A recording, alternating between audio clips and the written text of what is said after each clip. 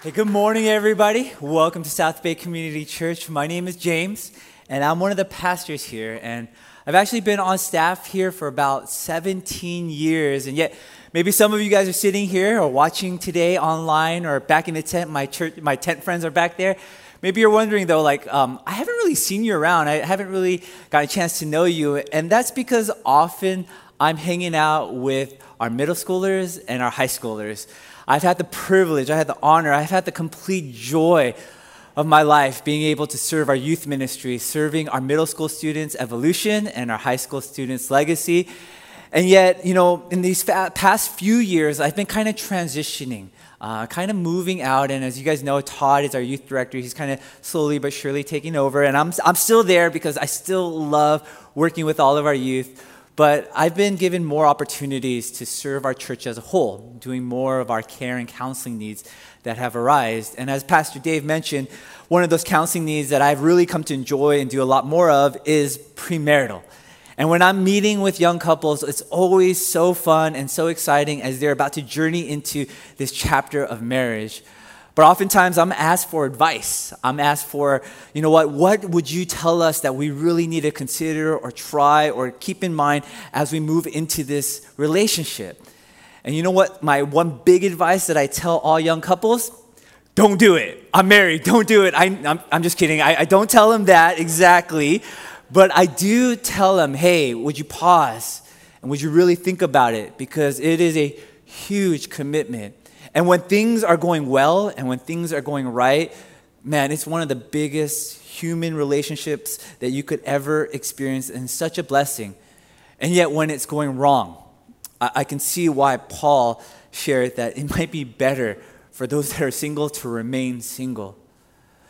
And yet, man, it's such a beautiful thing to see couples come with this idea and this heart and this passion to become as one. And so I do offer some advice like, happy wife, happy life. But more importantly, what I try to teach couples is always remember that you guys are a team. Sometimes we forget that. Sometimes we're so focused maybe in an argument or a fight or when the tensions are arise to try to determine who's right and who's wrong, who wins and who loses. But will you guys remember that in a relationship like that, when one person wins and the other person loses, that actually everyone loses? But as I was kind of thinking through and preparing for this message, because I noted and I realized that it talks a lot about marriage, it talks a lot about family, it talks a lot about work. I realized that, there's another question that I would probably ask couples now. And it's actually a question that I've heard quite often at bridal showers and things like that. And that question is, who's the boss? Who's the boss in the relationship? Or maybe you guys have heard it phrased this way, who wears the pants between the two of you? And oftentimes when couples are asked this, these answers can range from being on the same page to being way, way, way apart. For instance, this is my wife, Darren. We've been married for 5, going on 6 years. And we were actually talking about this question. And I was thinking, let me see what she has to say. I'm going to tell her what I think. And so we're like, who wears the pants in the family? Who's the boss in the relationship? And of course, my answer was me. I'm the boss, right? And you know what her response was? Exactly what one of you guys just did. Laugh. She's like, what? James, no, you don't really believe that, do you? I'm like, of course I believe that. She said, no, James, I'm the boss. I wear the pants in the relationship. And you know what? We had a very spirited conversation about this afterwards. But here's the truth. Both of us are wrong. And today, what I want to do is I want to show you who truly is the boss in some of the most important and significant relationships in our lives. In our marriages, at home, and at work. And how when we really understand and really know who is boss, it will change the way we live and experience these relationships. And so before we jump into today's message, would you guys join me in a word of prayer? Let's pray. God, I come before you asking that you would help all of us really hear your words. And that, God, these wouldn't just be things that we know and understand, but that, God, these would be things that we would begin to faithfully submit to and believe, and then live out with all of our being. God, speak directly to us. God, may nothing come in the way of hearing your word and responding in the way that you called us to respond. We thank you so much, and we pray all these things in Jesus' name. Amen. If you guys haven't been with us for the last few weeks, we've been in a study through the book of Colossians. And the theme of Colossians is this: Jesus is greater. See, the first 2 chapters dealt with doctrine. Because back then, there was lies, there was heresy, there was deception that was making its way into the church. People were being taught, and they were beginning to believe that Jesus was not enough, when the scriptures clearly state, and Paul presents, that no, Jesus, he is supreme. And with this idea understood and comprehended by all the believers, chapters 3 and 4 begins to unpack the idea of how do we live this out? What is the practice of that? If this truth that Jesus is supreme. And we learned a few weeks ago as we started our study here in chapter 3 that what we must do as believers of God, that there must be an out with the old way of talking, thinking, acting, speaking, and then in with the new.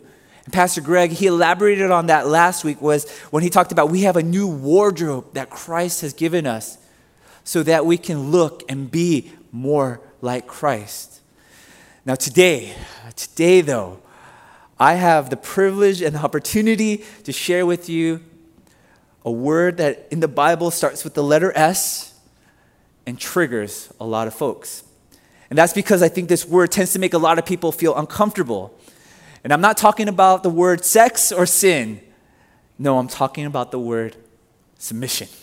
So thanks a lot, Pastor Gary. Thanks a lot, Pastor Greg, for letting the youth pastor talk about submission. But in my submission to them, as my bosses, I come before you wanting to really help you unpack and understand the idea of submission and how it's so vital to the way that God has called us to live, especially in light of Christ's supremacy and especially in the context of relationships, the most important relationships in our lives.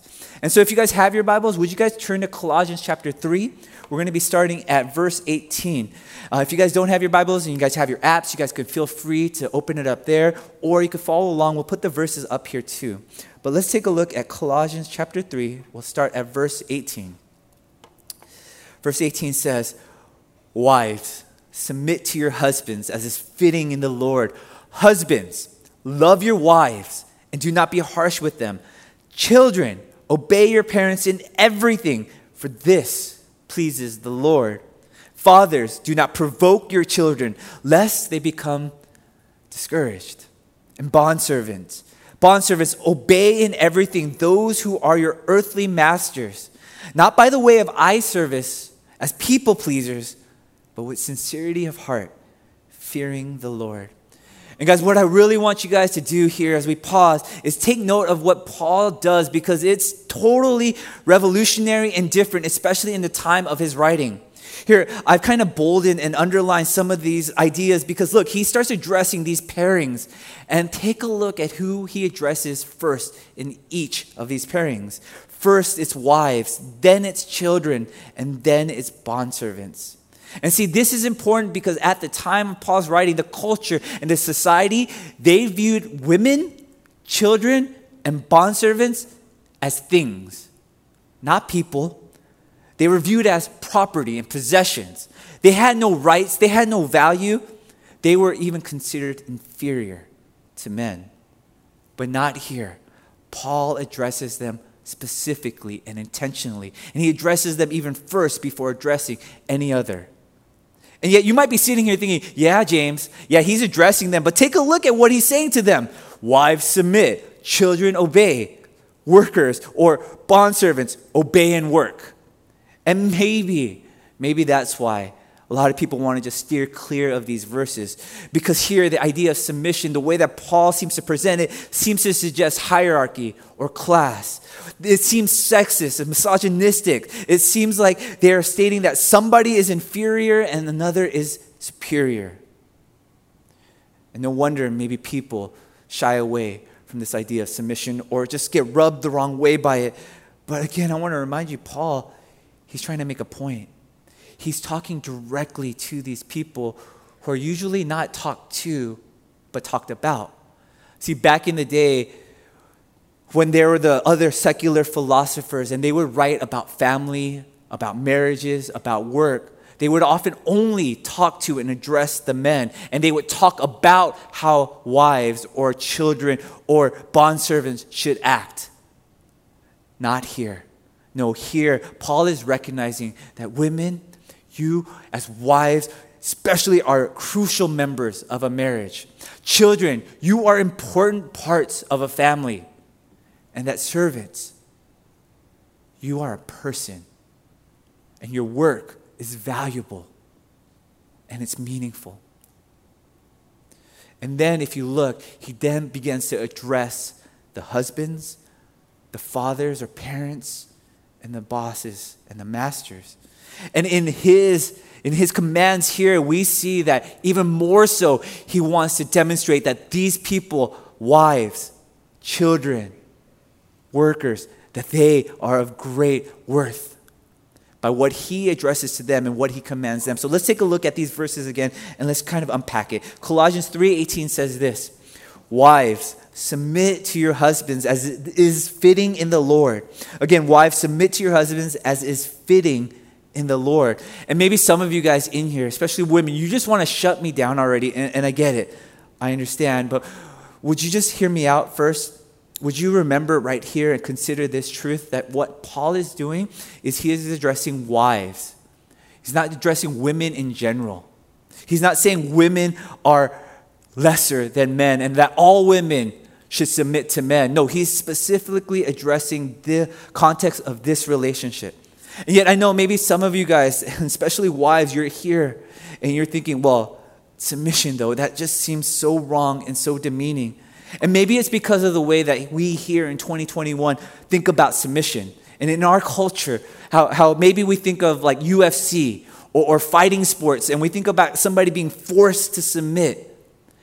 Or because maybe the person that loses or surrenders is weaker or inferior. But here, I want you guys to understand the word used for submission comes from the Greek word hupotasso. Hupotasso. And hupotasso means under and to put order.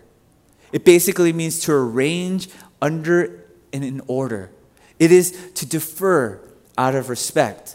And it's a voluntary act. No one forces another person into submission. No one says you are to submit because you are lesser or inferior. No, it's a voluntary act. It's a choice. It's an empowering statement that Paul makes that women, you have the choice out of your own will to come under. And in this case, specifically, the leadership of your husband. And practically speaking, I think of driving. Anybody drive here? Some of you guys? Most of you guys? All right, okay, perfect. Some of you guys do drive, have driven, or will want to drive soon. So let's go over this idea of a stoplight. Right, when you guys see a stoplight and you see green light, what does that mean? Go, perfect, just perfect. Red light means, all right, awesome. Now this is the one I'm a little more worried about. Yellow light, what does yellow light mean? See, some of you guys, I hear you. Some of you guys are like, slow down. Others, go, go, go, go. Okay, I get it. But maybe we look at a stoplight and sometimes we think of submission like a red light. Like, this is it. This is the be-all, end-all. You don't have anything. You can't do anything. You just stop. But I think more what the idea that Paul is presenting here is this traffic sign, the yield sign. Because when you come to a yield sign, you have a choice. You have a choice whether you can pay attention and listen and yield, pause, slow down, and defer to maybe other cars that are coming onto the same road that you want to go, or you can just plow on through and say, you know what, my way, nobody else, they have to adjust to me. But hopefully, if you've ever had that decision, you would not just do that. Why? Because you don't want to cause chaos and you don't want to put yourself or anyone else on the road in danger. And I think this is more in line of what Paul is trying to demonstrate here. This is more in line what the Greek word is trying to mention. It's an idea to pause and not just go your own way. That you as a wife will choose to yield and give way to your husband like a car would yield to another car. Because why does a car yield? Because the other car is better, stronger, faster, more expensive? No, but because those are the rules of the road to keep everyone safe. Because it provides order. It provides protection and safety. And it is for the good of that car and all the other cars around. And will you remember this? That God is a God of order, not of chaos. He has purpose and meaning behind all of his designs and all of his commands. And so that is why, wives, you should consider this command of submitting to your husband. But, will you remember the most important reason? Again, we look at Colossians 3:18, and it says, wives, submit to your husbands as is fitting in the Lord. As is fitting in the Lord. This is why Paul is calling you to submit. You submit not just for your husband, but you submit because it is fitting in the Lord. See, this verse implies that it is fitting for wives to yield and to come under and to defer to their husband's leadership. This doesn't mean that wives just become doormats and just be walked all over, that a wife shouldn't have opinions or thoughts or have a say. No, if anything, wives should have a say. But what it's saying is, would you pause and submit in this capacity? See, almost in every situation, wives are commanded to defer and to yield to their husbands, but first by yielding and submitting to the boss, the ultimate boss, and that's Christ. But let me be clear here, because unfortunately, these verses have been misused and used as ways to just lord it over people. But no, a wife should not submit to a disobedient husband when she or the children or their family are in danger or in an abusive situation, and if the husband is commanding something that is directly against God's word. But in all other circumstances and situations, there's no other qualifiers. It says, wives, submit to your husband. And again, remember, you submit not because they deserve it, not because they're superior or you are inferior, but because of the Lord. And as you do, I believe that you will begin to experience the fullness of his design, especially for marriage. Because when we don't, we'll experience hurt. We'll experience frustration, pain, and even chaos. See, my wife and I actually saw that play out last week. See, my wife was getting set and ready last Saturday to go to her best friend's wedding. It was a friend that she had literally grown up with since elementary school. So could you imagine these two young friends early on dreaming and thinking about their weddings one day? They didn't know who they were going to marry, but they knew that they wanted each other to be a part of their weddings.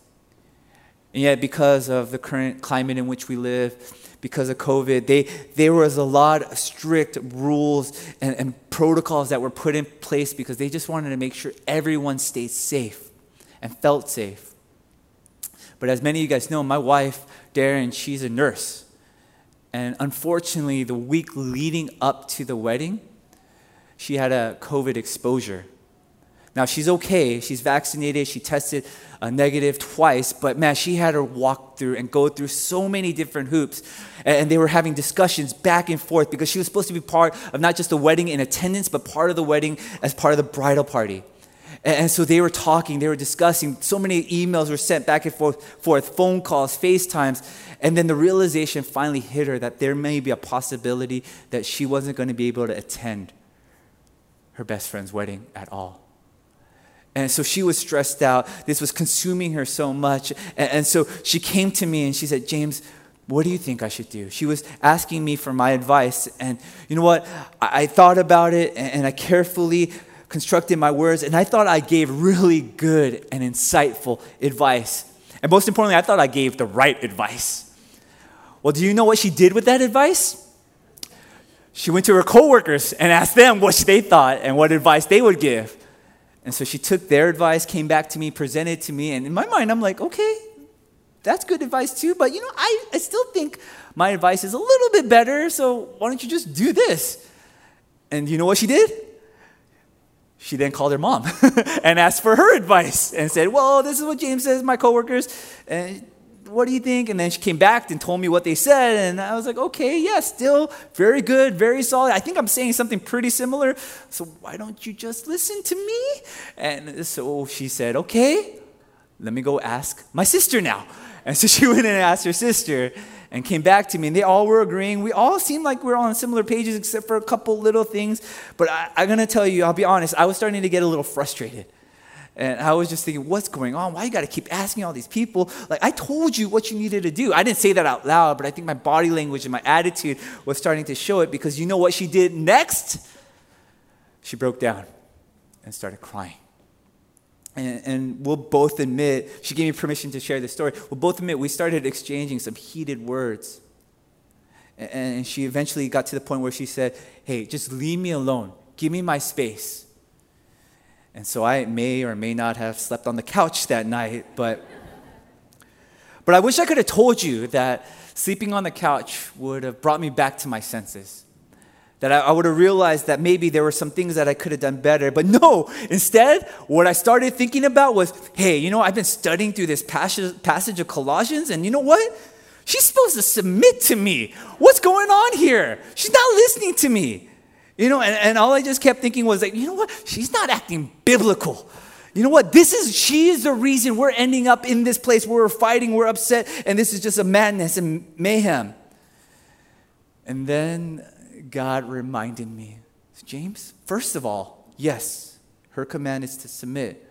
But what are you learning about submission? Is it that she does just everything that you tell her to do? No, it's just pausing and yielding. Don't you think maybe she's actually doing that by actually asking you for your advice?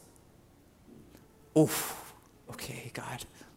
I get it. But still, she's mean to me. She says some things, and now I'm sleeping on the couch. Whatever. But then God was like, and James, that's the role that's what I've asked her to do.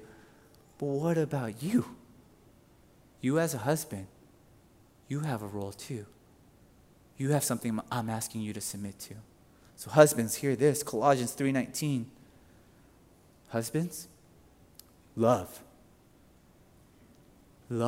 your wives, and do not be harsh with them.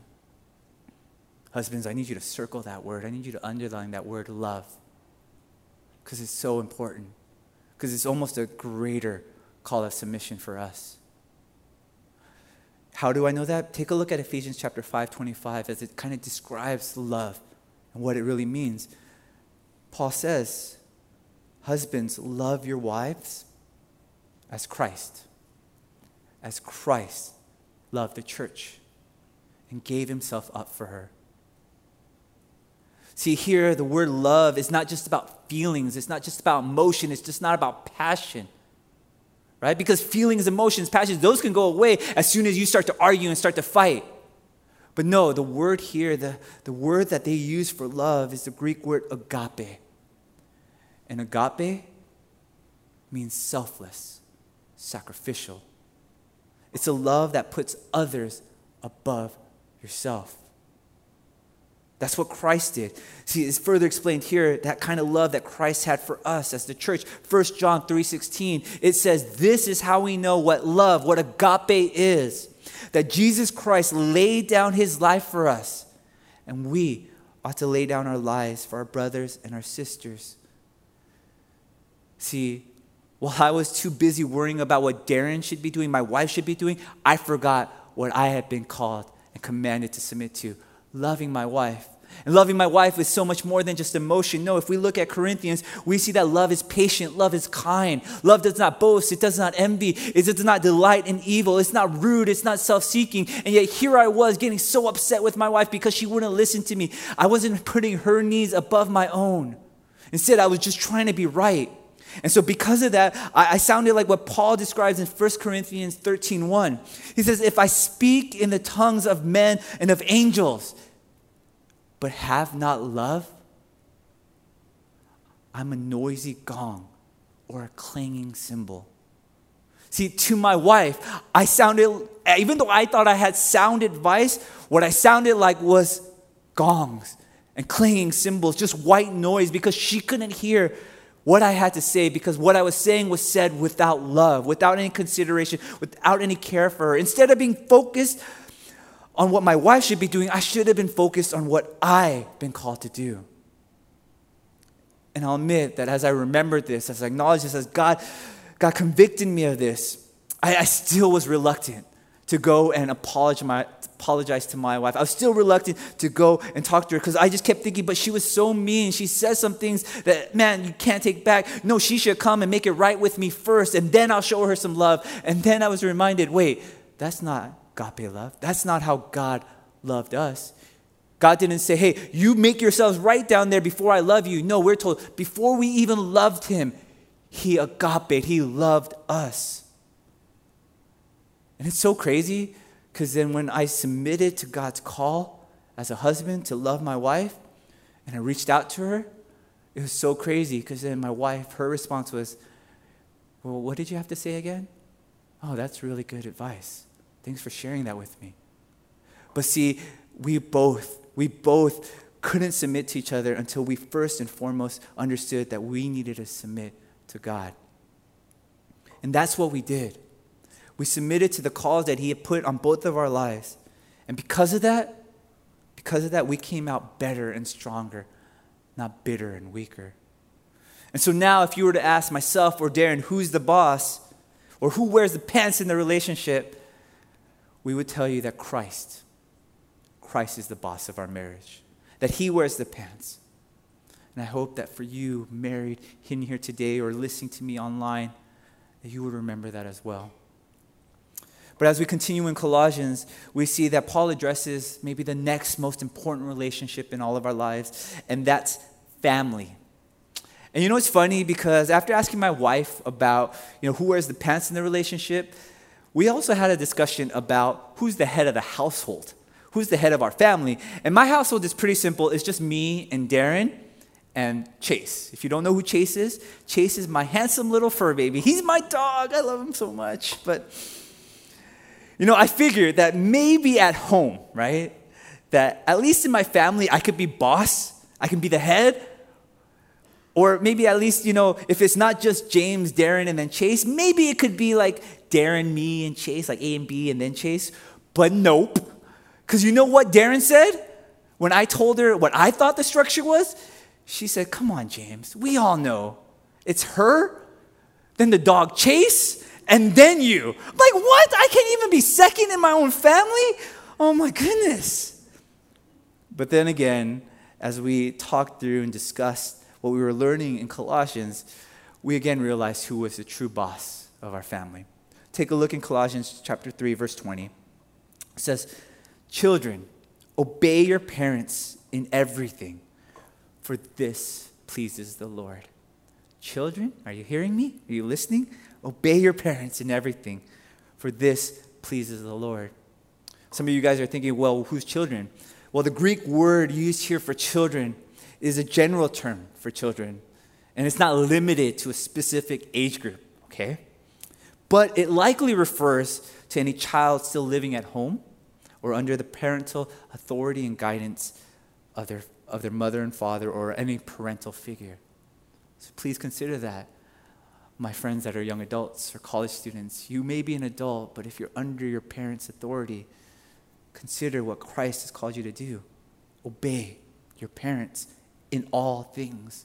Now, all things, yes, if we take a look at that, it encompasses everything except, as we consider the context of all of Scripture, of course, unless it's against God's will, it's contrary to God's law. And let's take a look at the reasoning and the motive behind this again, children. Is it because your parents deserve it? Is it because they know better? Most of you guys are like, no, my parents don't know anything. They don't deserve my respect. Why should I listen to them? They don't even care about me or understand me. And I get it. But remember, your motivation to obey them is so much deeper and so much greater. Because here in Colossians 3:20, it says, children, obey your parents in everything, for this pleases the Lord. For this pleases the Lord.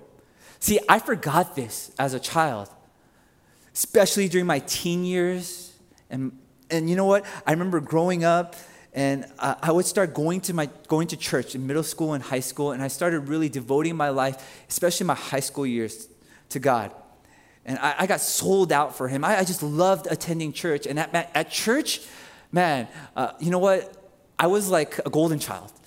And I don't say that just pridefully. I say that because one year, I got Student of the Year award. And they gave me a nice little plaque. It said my name. And so I remember taking that home and showing my parents. And you know what my parents said? Who did you steal that from? I was like, what are you talking about? I didn't steal that from nobody. This is mine. They're like, no, there must be another James O at that church, because the James O that is here at home with us, he's rebellious. He's angry. He's rude. My mom had a nickname for me, Mean James, right? Because she said, you know what, James, you're so mean, always mean. My Korean temper was at its worst at home. You know, oftentimes I would just argue with my parents, especially about church.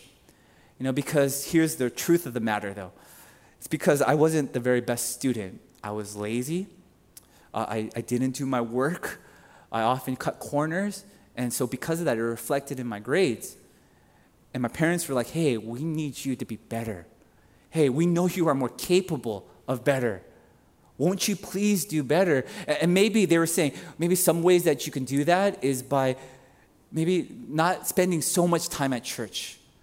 Maybe you could cut back on some of those activities. And my response was like, leave me alone. I'm doing this for the Lord. He's my boss. You're not my boss. Don't tell me what to do. I'm listening to God. I'm obeying God. That's why I do it.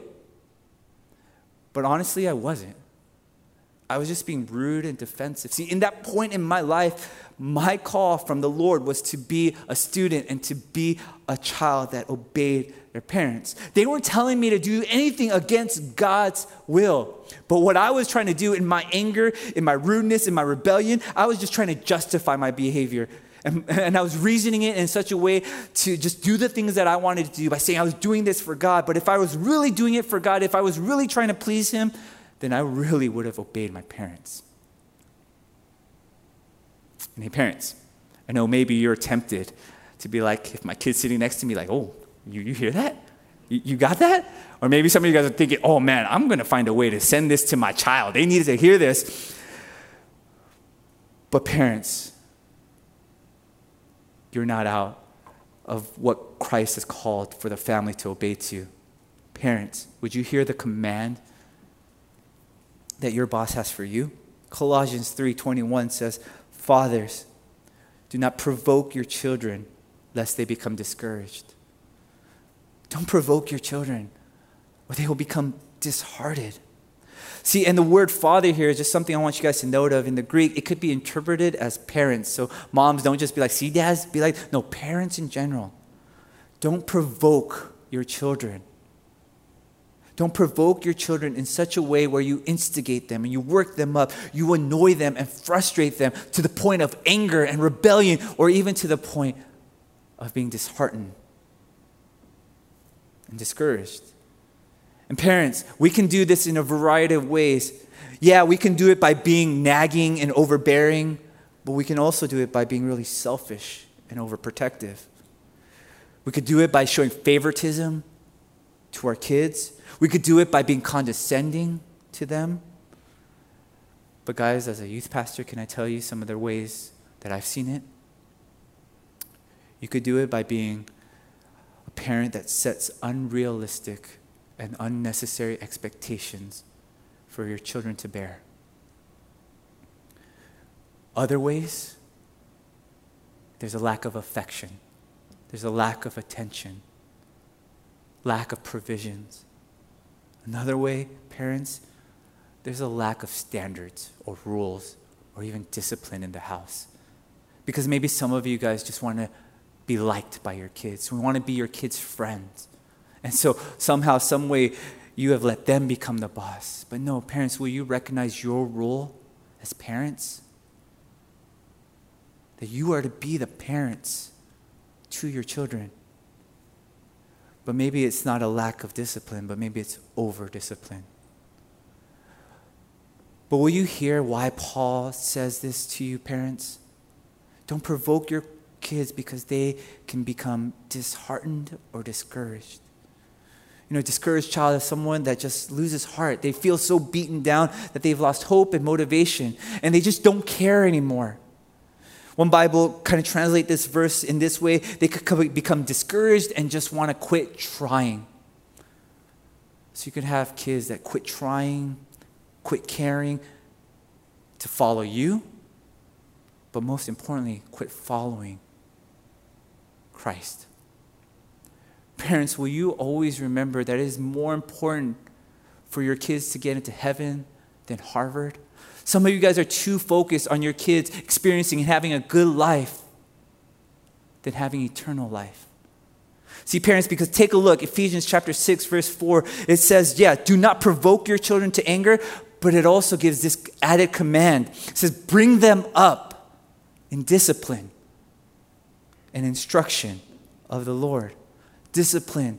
Even Christ says he disciplines those that he loves. That's what God says. Because he loves someone, he will correct them in the right way because of love for them. And so, parents, we are to discipline and we're also to instruct, but we do it very caringly and knowingly of our children. We're not just telling our children because they're just people that have no thoughts or feelings or opinions and just do as we say, but no, we care, we are considerate, we don't provoke them, but our call is to instruct them and to discipline them. And basically, simply put, it could be thought of like this.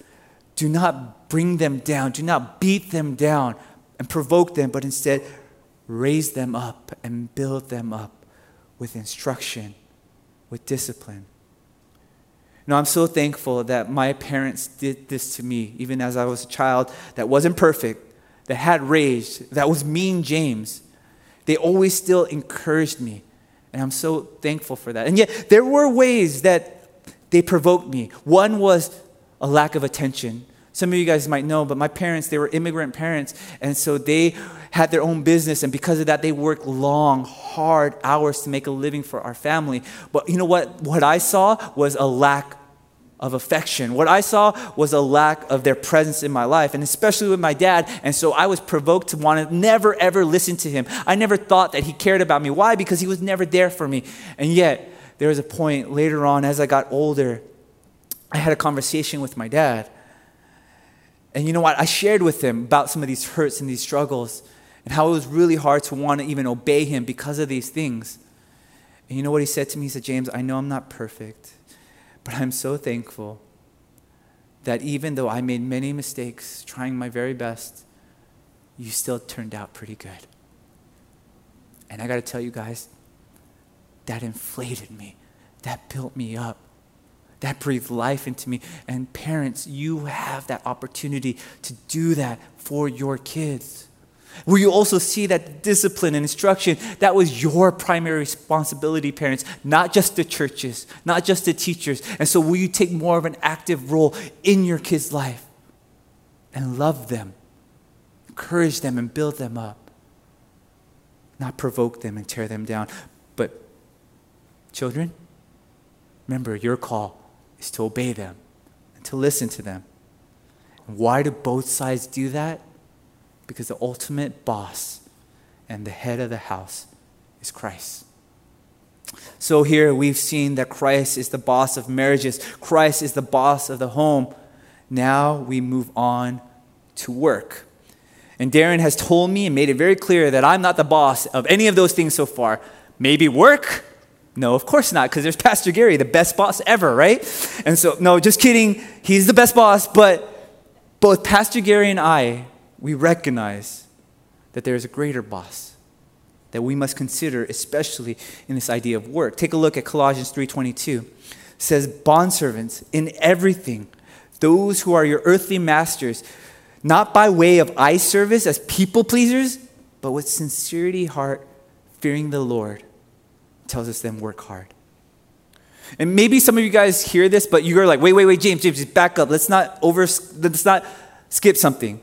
Is Paul kind of implying that slavery is okay? Is he condoning it? No, there's nowhere here or in all of Scripture that condones that. But instead, what I want you guys to maybe see is that while Paul is not calling for a revolt to these things, I think there's a few reasons why. Number one, back then, this idea of masters and bondservants, they looked a whole lot different than what we know as slavery today and what we have seen in recent history. See, Roman slavery back in those times wasn't racially based. No, back in those times, most slaves or most servants, they chose that for financial needs and security. And that's why oftentimes these verses are referenced toward work. But if you also notice, they said earthly masters, and so that's why it could be also used in the context for us, some of us as students and teachers, or athletes and coaches, people who have earthly responsibility and authority over us. But two, I also believe that Paul was sharing this and not calling for all these different things to happen. Why? Because Paul was calling them to be new people from the inside out. Because if you look through all of verse 3, the practicality of Christ being supreme was that it wasn't just changing superficial things or outward things, but it was changing things from the inside out.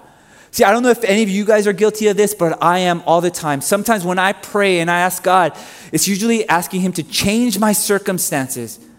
When in reality, I should be praying, God, would you change my character?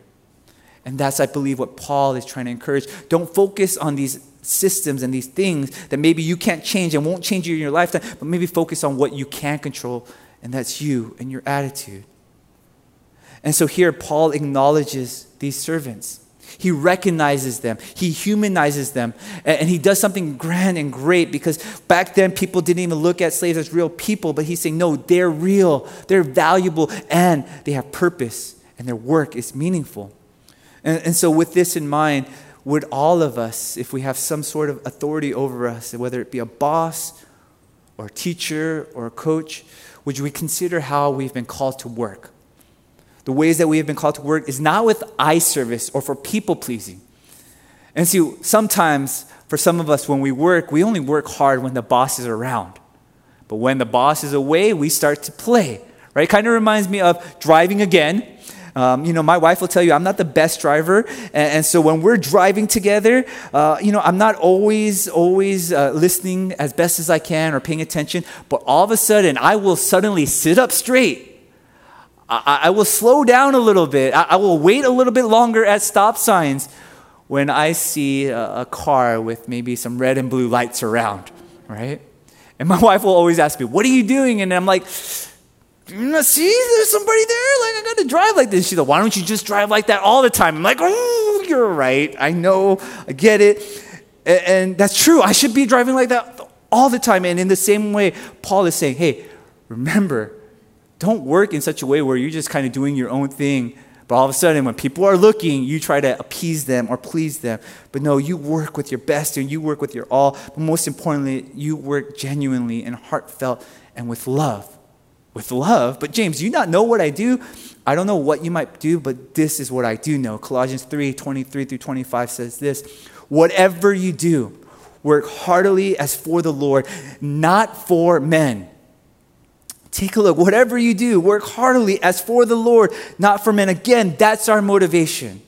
Knowing that from the Lord you will receive the inheritance as your reward. You are serving the Lord Jesus Christ, right? The Lord Christ. For the wrongdoer will be paid back for the wrong he has done. And there is no partiality. We're told here, whomever our boss is, whomever our authority figure is, whomever our earthly leader is, in this type of context, we should listen and work to them. How? Heartily, with all of our heart.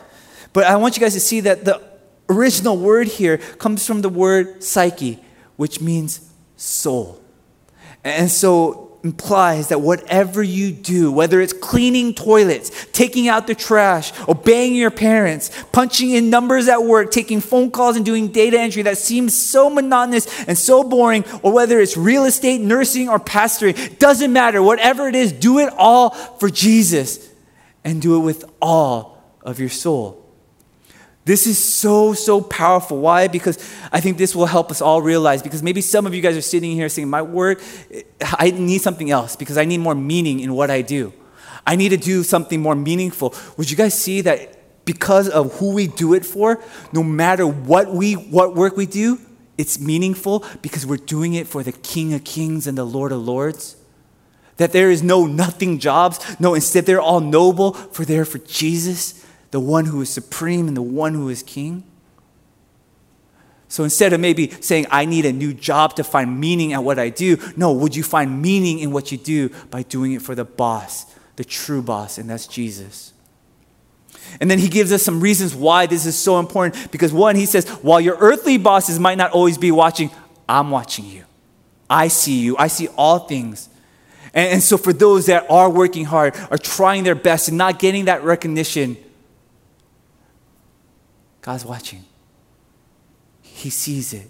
No good deed or hard work goes unseen. The Lord knows and he will reward. And know that you're doing it for him. But this also serves as a warning for all of us who are lying, cheating, being lazy at our work. Because we also are told he's watching. He sees you. And you're going to be held accountable. And so with this in mind, this is the call to work with all of our soul. And all that we do. Because Christ is our ultimate boss. But hey, for any of you guys that are managers or bosses or people in positions of authority, teachers or coaches, God has a very straightforward command for you. He hasn't forgotten you. He says to you in Colossians 4, chapter 1, Masters, treat your bondservants justly and fairly, knowing that you also have a master in heaven. So no matter who you are, you could be Jeff Bezos, the founder of one of the biggest and largest companies out there. You could be Steve Ballmer, an owner of an NBA basketball team which has tons of employees and be one of the richest men. You could be Pastor Gary, the best boss ever. It doesn't matter. Every single one of them has a greater boss. And he tells them, hey, treat your workers, treat those that are under your authority, treat them justly, treat them fairly. Treat them like humans, not human tools.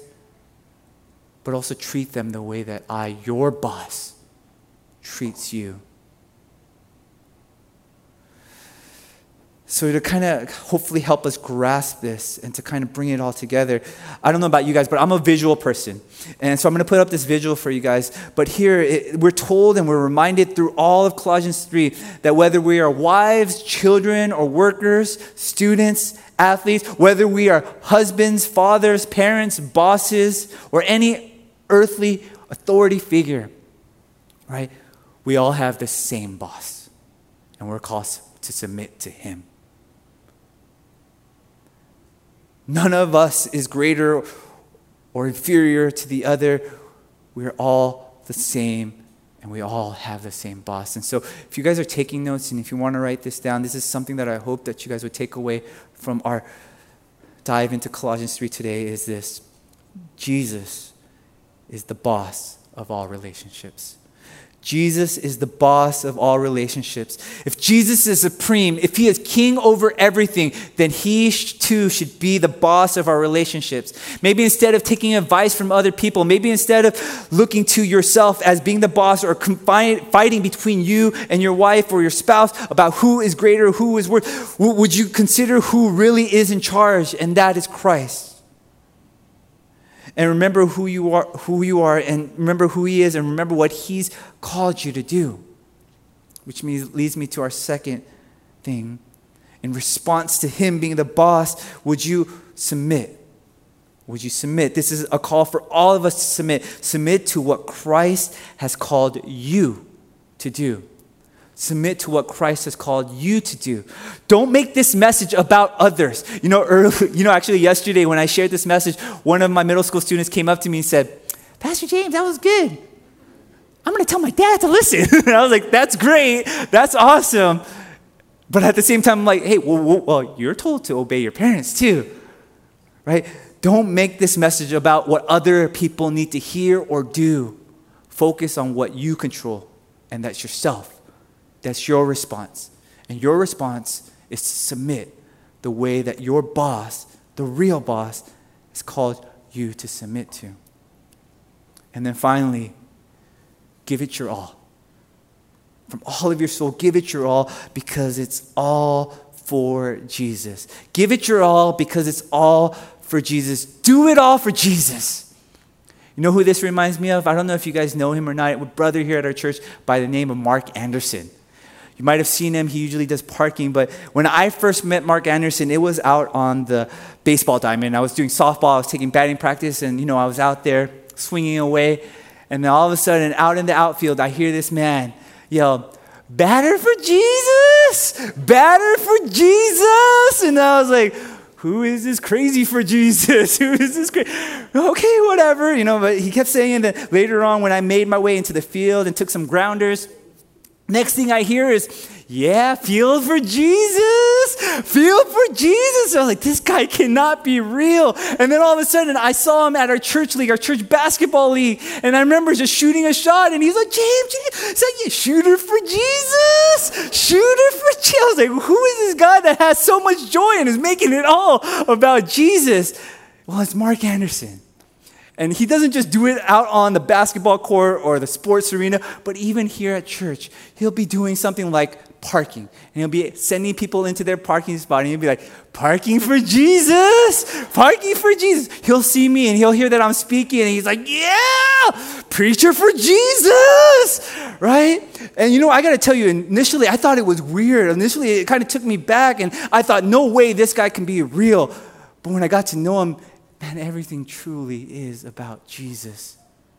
And he has this great joy, whether it's out playing sports, doing something like parking and serving, or just encouraging a friend. He's always making it about Jesus. And man, we can find and have that same joy when we realize who we submit to, who the real boss is, and why we give it all that we got. Because it's for Jesus. So whether you're a wife, you're a husband, whether you are a parent or a child, whether you're a worker, a student, or a boss, or a teacher, or anything of those categories, would you do whatever you've been called to do and do it all for Jesus? He makes it all worth it. But he also, because guys, he's our perfect example of this. I mean, think about how Jesus modeled this for us. Right? We're told that Jesus loved us and loved the church so much that he gave up his life for us. He calls the church his bride. He gave up his life for his bride. And then we're told that Jesus, the Son of God, even though he's equal with God, he submitted to his Father in heaven and told him, not my will, but your will be done.